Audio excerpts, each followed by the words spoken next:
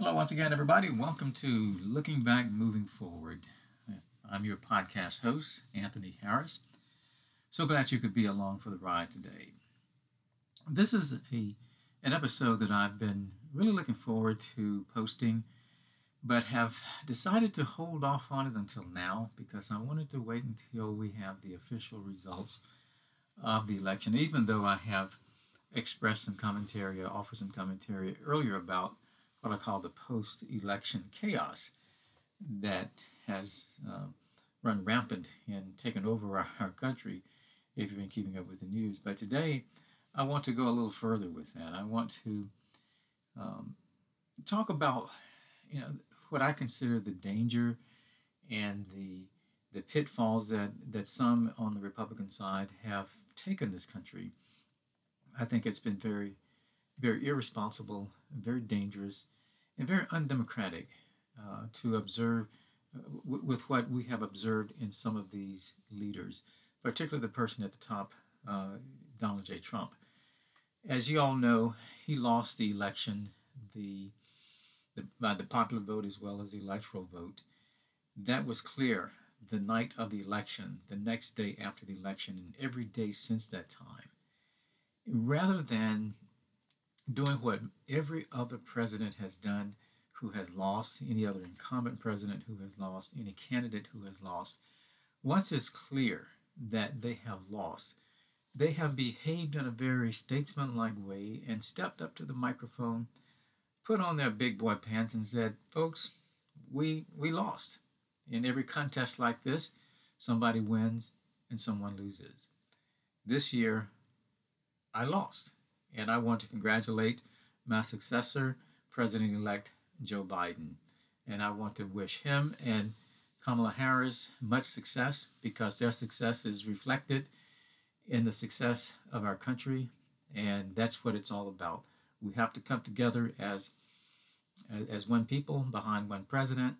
And this is what I'm asking all of my supporters to do. This is what I'm asking everybody to do for the sake of our democracy and the sake of our country and the sake of our of unity, of purpose. Let's turn the page and let's move on. And maybe in 2024 we'll have a different outcome. Now that's what someone with statesmanship qualities would have said. They would have, while disappointed, they would have made sure that the transition to the next president took place very smoothly. But what we have instead, we had, in my view, a petulant, whiny individual at the top of the ticket who simply could not fathom how anybody could beat him. I don't know if it goes back to his childhood or somewhere in his upbringing that to lose is that's the worst thing that can happen to you, to be called a loser. And from what I have read about him is that he just hates to lose. And particularly after he said so many times that he was going to beat Sleepy Joe, he had all of these derisive names and very critical of Joe Biden.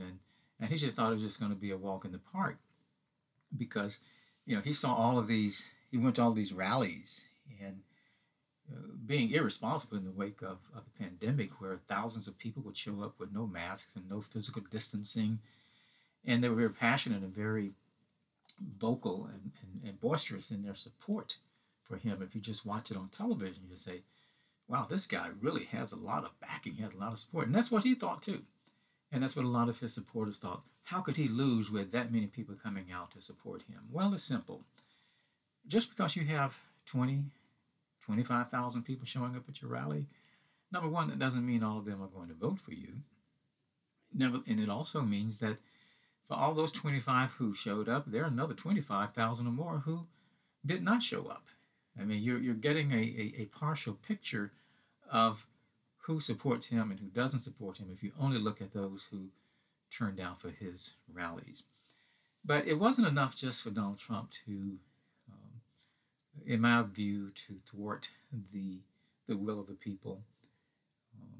He tried to overturn the results just because he didn't win. He went all of these lengths to with Rudy Giuliani and all of these, Sidney Powell and others, trying to get the court to intervene. And as we know, court after court after court just gave him a big smackdown and said, no, you can't do this. There's no that you aren't bringing anything here for us to look at. As one of the federal judges who actually Trump appointed pointed out to him that just because you say there is fraud doesn't make it so. And I think that kind of sums it up for how this whole thing played out. You know, if you're going to accuse, if you're going to allege that somebody did something fraudulently, where is the proof? Where is the evidence? If you don't have that, then what you are expressing is something so detrimental and dangerous to the democracy, because what you're doing is you are instilling doubt in the minds and hearts of voters so that they begin to say, I don't trust the voting system. I don't trust the electoral system. I don't trust democracy. Because democracy says the person with the greater number of votes is the person who's elected. When you start saying, no, no, no, the person had the fewer votes ought to be the president. And that's that attitude that up is down, down is up, black is white, white is black, and gravity doesn't exist. All of those natural laws of nature, they just sort of go out the window because people want to believe the lie, they want to believe the myth, they want to believe all of these baseless, fraudulent, these baseless claims of fraud. It's just, I think what that side did, they just instill some doubt in the hearts and the minds of people. I think people around the world probably looked at our process here and shook their heads and always saw the U.S. as an example of how you peacefully transfer power from one president to the next president, and how you do it very efficiently, and you do it in a way that has the least amount of disruption in it, even though there are going to be people who are crying or who are upset that their side didn't win. But I think what the world saw and what we saw in this country was someone who refused to admit that he lost. He refused to follow the norms of transition, presidential transition from one person to the other. And why did he do it? He did it because he just could not believe that he actually lost. You know, I don't know who was telling him that he was going to win, because if you paid attention to the polls, they always said, you know, Trump, you're going to lose. And of course, they said that in 2016 that he was going to lose, and he ended up winning. But that was a case of like 77,000 votes among those swing states that resulted in him becoming president. Well, that was different this time, and he, for some reason, believed that the polls were wrong last time; they're going to be wrong this time. And as you hear him talk about it, he at 10 o'clock on the night of November 3rd, he saw himself up in the vote count. And the next day, it showed that he was behind, and he just thought there must be something fraudulent about that. And the clear explanation that they tried to present to him, and it made so much sense, it was so logical, was that the votes that came in early were votes of people who voted in person. They went to the polls, they stood in line, and they voted. The second batch were the mail-in ballots. Those people who, for various reasons, chose to exercise their privilege and their right to vote by mail. Those counts came in later. And as we know, the majority of those who supported Joe Biden did so. They voted by absentee ballot because of the concern of COVID. Some just did not want to go out there and stand in long lines and run the risk of either infecting somebody else or becoming infected themselves. So they did the thing that was quite sensible and quite reasonable, which is to cast the vote by ballot. And of course, Trump had told his people before, don't trust the ballot system, stand in line, and that's what they did. He said, go to the polls, don't participate in the mail-in ballot, which ironically is because that's how he voted, and his family and many other people, they vote by mail. And for some reason, he thought uh, it's good enough for him to vote by mail, but if other people do it, it's fraudulent. But we know what that's about because history has shown us that when people turn out to vote in presidential elections, that in large numbers, and of course, this was an unprecedented turnout, um, with over 150 million people voting. We've never had that in this country. But I think the Republicans count on a low voter turnout because when fewer people vote, the better their chances are of winning. When there's a situation where the turnout is high, their chances of winning are reduced. And they saw every opportunity. That's why you have these voter suppression laws. That's why in the city of Houston, for example, a city of 4 million people, they had one drop box for a ballot. And that was because the Republican governor said, I don't want to make it easy for that many people to vote. Because they knew full well if you make it convenient for people to vote, that's going to be an advantage for the Democrats. So, and I think it was Newt Gingrich or somebody said that recently. We've got to figure out a way to keep so many people from voting. And the way you do that, and they've tried it before, and that's these voter suppression laws, but nevertheless, that kicked back on them. But the thing that I want to really emphasize here is that the damage and the potential damage, and we won't know until years down the road. History books will tell us about the negative impact that the behavior of Donald Trump and his Republican supporters, those 126 members of the House of Representatives, those 18 state attorneys general who went to the Supreme Court asking the Supreme Court to nullify the votes of voters in 4 states, which, if anybody understood the Constitution, understood how election laws work, federal versus state, because all of the elections are handled, these are state issues, not federal issues. But they went down this road thinking, they call it a Hail Mary pass. They were so desperate. They knew this was not right.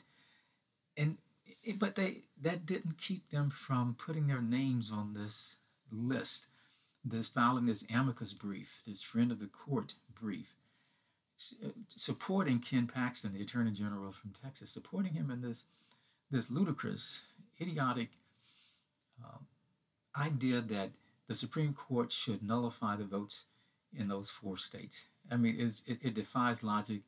It defies the history of jurisprudence in this country. And I think those persons who are lawyers, who signed that letter, who bought onto this myth that this was a right action to take, hopefully the bar associations in those local or state areas will call them out. If not, take their license from them, censor them in some kind of way, because what they did was so unlawful and so undemocratic. As people have described it, it was an attempt to stage a coup. Imagine that. 81 million people, and nearly 82 million people voted for Joe Biden. And Trump and his people want to come and say, no, despite that, we think we received 8 million fewer votes than Joe Biden. And in these swing states, we lost those swing states. Despite all of that, we should still be the president. I should still be the president of the United States. That makes no sense, folks. And again, I think people around the world who see that, they have to be shaking their heads and wonder, what was this man thinking? Why was he doing this? Well, I think he did it because of his ego just would not allow him to entertain the notion that he's a loser. And what was ironic about that is that he kept going to court, losing time after time after time, which made him a multiple loser on multiple times, losing the election, losing the popular vote, losing the electoral vote, and losing all these court cases. And many of these court cases were handled by people he appointed, people who had R behind their names, not D's behind their names. And you had a governor in Georgia and a Secretary of State in Georgia who have just been raked over the coals unmercifully by Trump and his people. There are people who are calling for him to be voted out of office. And this is somebody, Kemp from Georgia. He is somebody who really owed his election to Donald Trump because he was behind in the polls, and then Donald Trump flew in, had a few rallies, and got people motivated, and they went out and voted for this guy, and Kemp became the governor of Georgia. Well, he took an oath. Kemp took an oath to uphold the laws of the laws of the state of Georgia and the Constitution of the state of Georgia, and the state Constitution and the laws of Georgia required him to do exactly what he did, was to certify the results of the election. And for simply doing his job, the man was raked over the coals by Trump and his cronies and his acolytes and his sycophants, and they just turned on the man. And here's somebody who was so I think he worshipped, in a way, Donald Trump. He just believed in Donald Trump. He voted for him. He owed so much to Donald Trump, but he had to do what the state laws required him to do, and by doing so, he became an enemy of Donald Trump. And the same thing with the Secretary of State, who also voted for Trump and was a big supporter of Trump's. And he certified. He said we had a fair election. Okay, his name is mud also. And then you had Mr. Krebs, who was an official with the Department of Homeland Security, who issued a report not long after the election and said there were no issues with fraud or anything. It was a fair election. And he was fired for that. And that was the conclusion. That was his job, was to make that statement. His job was to do the assessment and issue a report. And he issued the report. It just happened to not support the narrative of Donald Trump. But this man knew he took an oath of office to work for the people and the Constitution of the United States, not to work for Donald Trump. And I think that's where a lot of people get confused, and certainly Trump was confused by that. These people held their hands up and took an oath to the Constitution of the United States, not an oath, a loyalty oath to this one man. They do that in dictatorships. They do that in places where tyrants and despots, strong men, they run that country, and they have to show their loyalty to that person. That's not the way we're supposed to do it in this country. Well, one of the outcomes of all of this is that it's sowed the seeds of doubt in the minds of people about, is this election process, is this electoral system, is it really fair? And is it one of those things where if I lose, then it's not fair? If I win, it is fair. Because if you remember in 2016, after Hillary Clinton lost to Donald Trump, it was just a few days later she conceded, and she did not put up a fuss about it. I think there were some people who supported her complained that there were some irregularities in the voting, but it never went any place. Not nearly to the extent as you see right-wing radio and right-wing television and right-wing politicians, how they are just they're just saying this could not happen. This thing could not happen the way it turned out.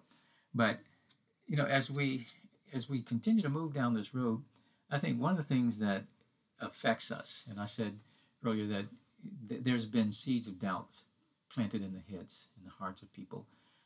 So much so that I think in Georgia they're really concerned about whether or not in the runoff for senator, the 2 Senate seats, who's going to show up for that, because there are so many Republican voters out there who still believe that the election was rigged, and they're saying if it was rigged then, it's going to be rigged now, so why even participate in this election?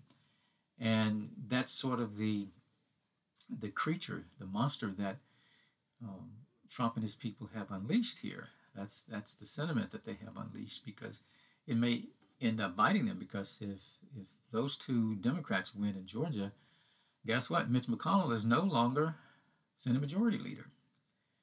And that can happen. I mean, these two individuals can end up beating Loeffler and Perdue.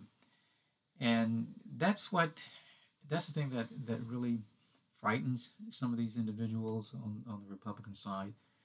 They just cannot accept the fact that their man lost.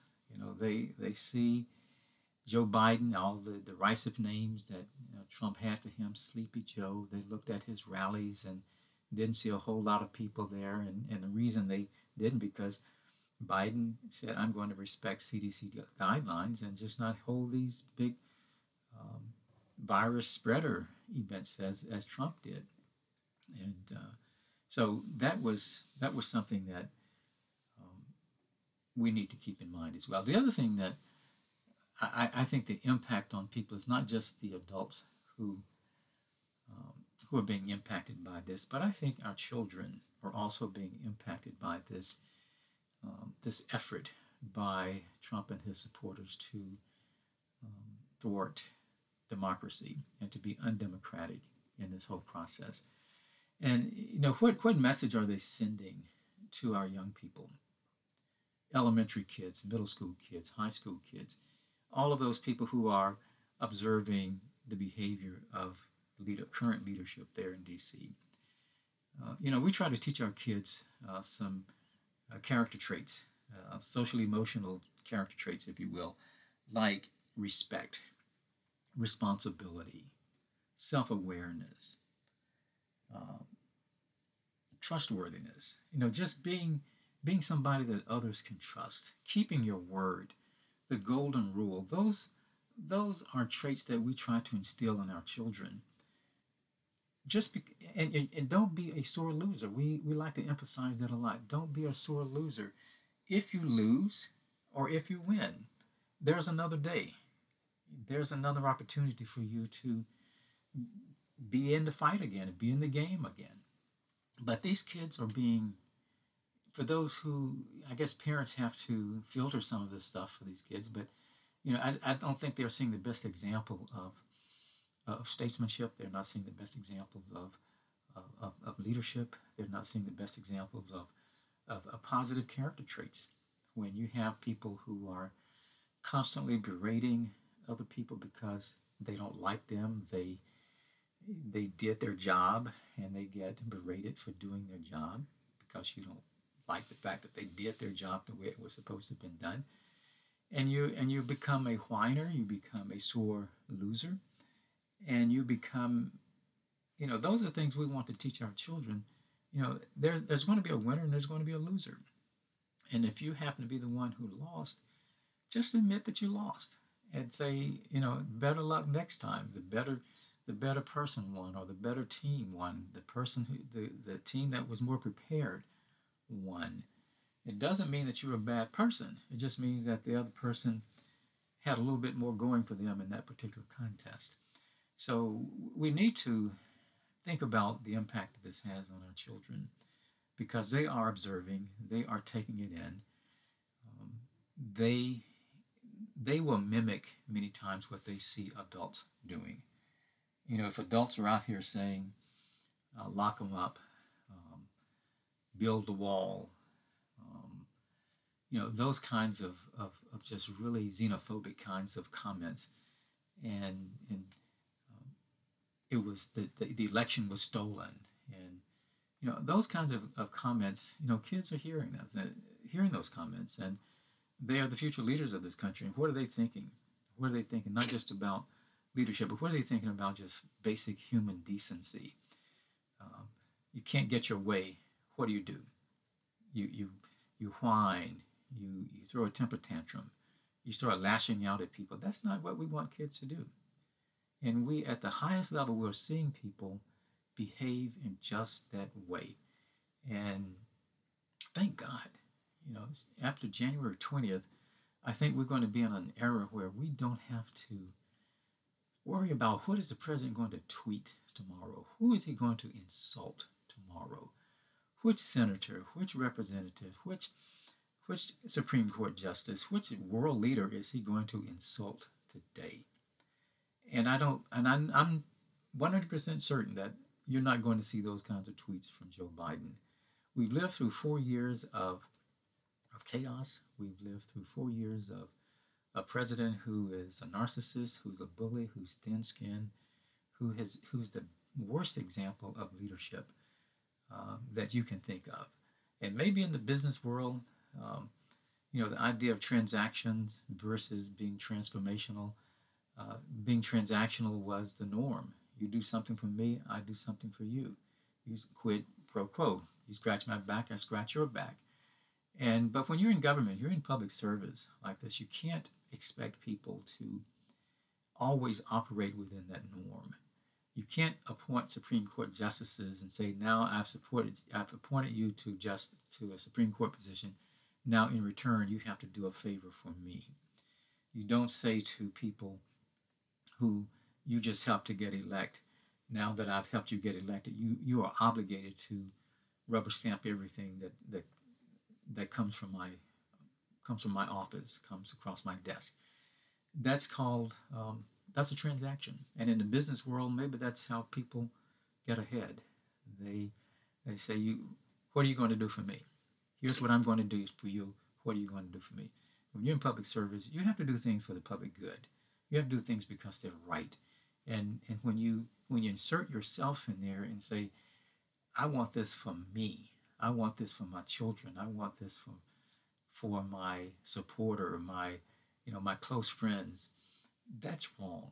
That's not the message we need to send to our young people. Again, respect. How do you tell a child to be respectful when they hear someone at the national level just saying just all kinds of ugly things about people, saying that somebody is low IQ, telling somebody, all these negative things that we've heard this man say, and these children are saying, "Oh, okay, mom and dad and counselors and teachers are telling me I'm supposed to be respectful, but look at the president; he's not being respectful. So who am I supposed to model my life after?"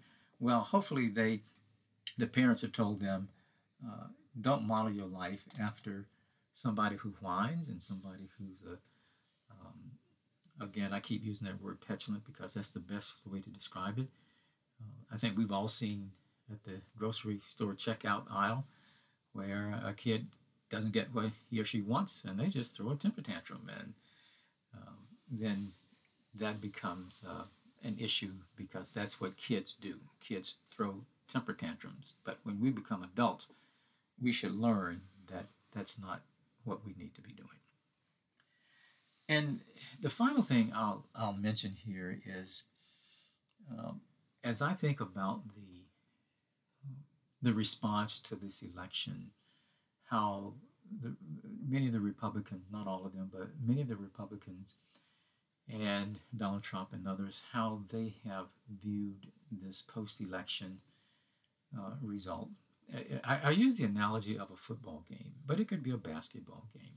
But I want you to think about, if you understand football, whether it's at the college, high school level, or a professional level. Let's say there are two teams playing, and one team is just running up the score, is winning everything, is just out there winning, and the other team is not doing so well. They're not blocking well, they're not tackling well, the coaches are not calling the right plays, they're throwing interceptions, they're getting penalties called on them, and both teams are getting penalties called on them, and both teams think that the referee has made some calls, made some penalty calls that are not fair. But that's what they're doing to both sides. Both coaches, both teams think that, oh, that's not fair. You shouldn't be calling a penalty on me. So at any rate, the team that loses, and the coach, the coaching staff, the owner, the even some of the commentators, they say the game was stolen from us. The game was rigged. These referees just don't like us, and they look at all the penalties they threw, and that's what cost us the game. Well, no, what really cost you the game is you didn't tackle, you didn't block, you threw too many interceptions, you were outcoached. and those penalties, and when they were called, you just said, "Oh man, that's more evidence that they're unfair." Look at them. They're just calling these penalties on us. Don't they know that we are the best team out here and we won the game last year, won the big game last year? Why are they treating us this way? And then they try to appeal that decision from that referee, and uh, they go up to the replay booth, and this is analogous to going to the courts and saying, "Will you please overthrow or throw out that decision that the referee just made because we don't think it's fair?" Well, the instant replay booth people look at it and say, it was the referee called a flag and said it was an interception, and our video review shows that it was indeed an interception. So the call stands, and I think that's what's happening now. Is that once it goes to the replay booth and people they've recounted, recounted, recounted, and been certified, and if people are still complaining about the fact that the referee, they think the referee called a bad game and cost them the victory. No, it was your ineptness. It was the mistakes that you made. It was the fact that you didn't block and tackle and run plays the way you were supposed to. That's what cost you. So I use that as an analogy of thinking about how the post-election narrative has gone, how the response has been. To me, it's like, again, watching an athletic event. Again, it could be basketball, it could be football, even baseball. When you don't like the outcome, you can say, well, the first quarter, we were leading 3-0, and boy, we were winning that game. But, just because you're winning 3-0 in the first quarter doesn't mean you're going to have the lead at the end of the game, and that's what happened here. I think some people said, let's just call the game at the end of the first quarter where we're leading, and that will be the final word on that. I won't take full credit for that little analogy. That was on Saturday Night Live last week with the New York Jets, and that was a pretty funny routine little skit they did because the New York Jets have not won a game this year, and there are people who think that the Jets are being treated unfairly. The pundits and everybody's just so unfair to the Jets, even though the Jets are a pretty bad team. Well, I think Donald Trump was a bad candidate. I think he was a bad president, and there were flags thrown on him. There were he didn't like some of the things that were done, so he appealed to the courts. And court after court after court said, no, you can't do this. There's no evidence of this. There's no evidence of fraud.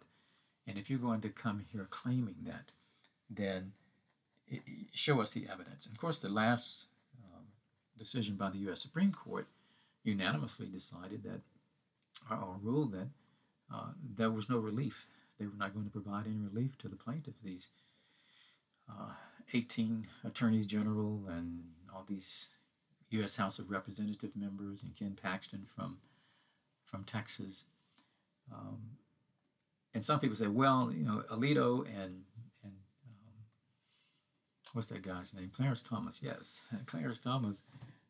They basically said, we think they should have been able to file their case. The other 7 said, there's nothing here. There's no meat here. This is frivolous, and we shouldn't even allow them to file.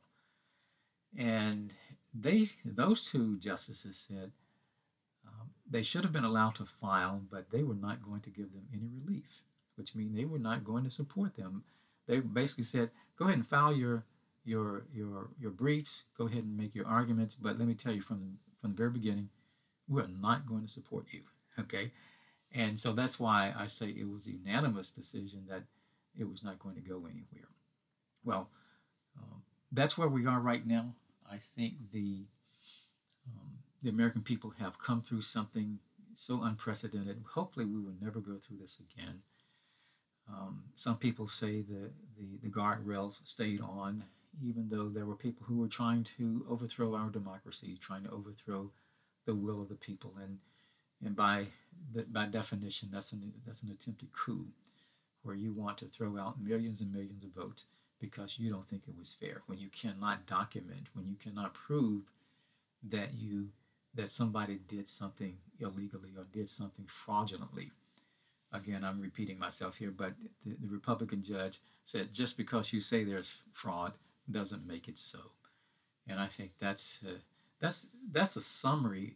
That sums up the entire argument. If you're going to claim something was fraud, bring some evidence. You know, you can repeat a lie so many times, and there are definitely people who will start believing that lie. But I just want to say again, thank God we are moving into a new season in our country, a new era in politics. I want to think that we are waking up from a 4 year bad dream, nightmare, and we're going to move forward. Uh, Part of me wants that, but there's another part of me that says it's going to be hard to get there. I think the damage that the last 4 years have uh, that's happened to our country is going to take maybe more than 4 years. Maybe it'll take another election to really straighten it out, because we still have 70 some odd million people who thought that another 4 years of chaos and narcissism and bigotry and racism, all those things, we need 4 more years of that. And that's the thing that's frightening, is that there are people who would rather elect somebody who is thin-skinned, who's a bully, who's a racist, and say we want 4 more years of that, versus Biden, who is not a liberal, he's a moderate, and say, we rather have this bigot, this xenophobe, and this racist as our president, rather than somebody who's a moderate. And those 70 some odd million people are out there. They are, I wish some of them could just simply tell me what is it that they found so attractive about this man, the first time or this time. What was it about him that made you say, yeah, this is exactly what America needs? I just don't see it. At any rate, that's my episode for this podcast today. Thank you for tuning in. Thank you for listening. I have some other programs coming up. I have one of my current, more recent podcasts episodes of my podcast was a conversation I had with Reverend Damon Fralin from St. John United Methodist Church in Houston, where we talk about the intersection of race and religion. And we're going to have part 2 of that at some point, and we're going to hopefully bring his wife, the Reverend Danielle Fralin, into that discussion to talk more about race and religion. And I also have a recorded interview and conversation with Miss Andrea Ledwell, who in our discussions about white privilege and white supremacy, providing her perspectives as a white woman about how she sees systemic racism and white privilege in our country. I think you will want to listen to those. You'll want to hear those, and perhaps that would generate some thoughts, maybe generate some action. So let's see. And that may be the last one that I do for the year, and may just take a couple of weeks off for the holidays and start back up in January. But we'll play it by ear. I'm retired now. I have time at home. I have time to sit here in my little studio and pontificate and call on friends and colleagues who don't mind sharing their thoughts with me.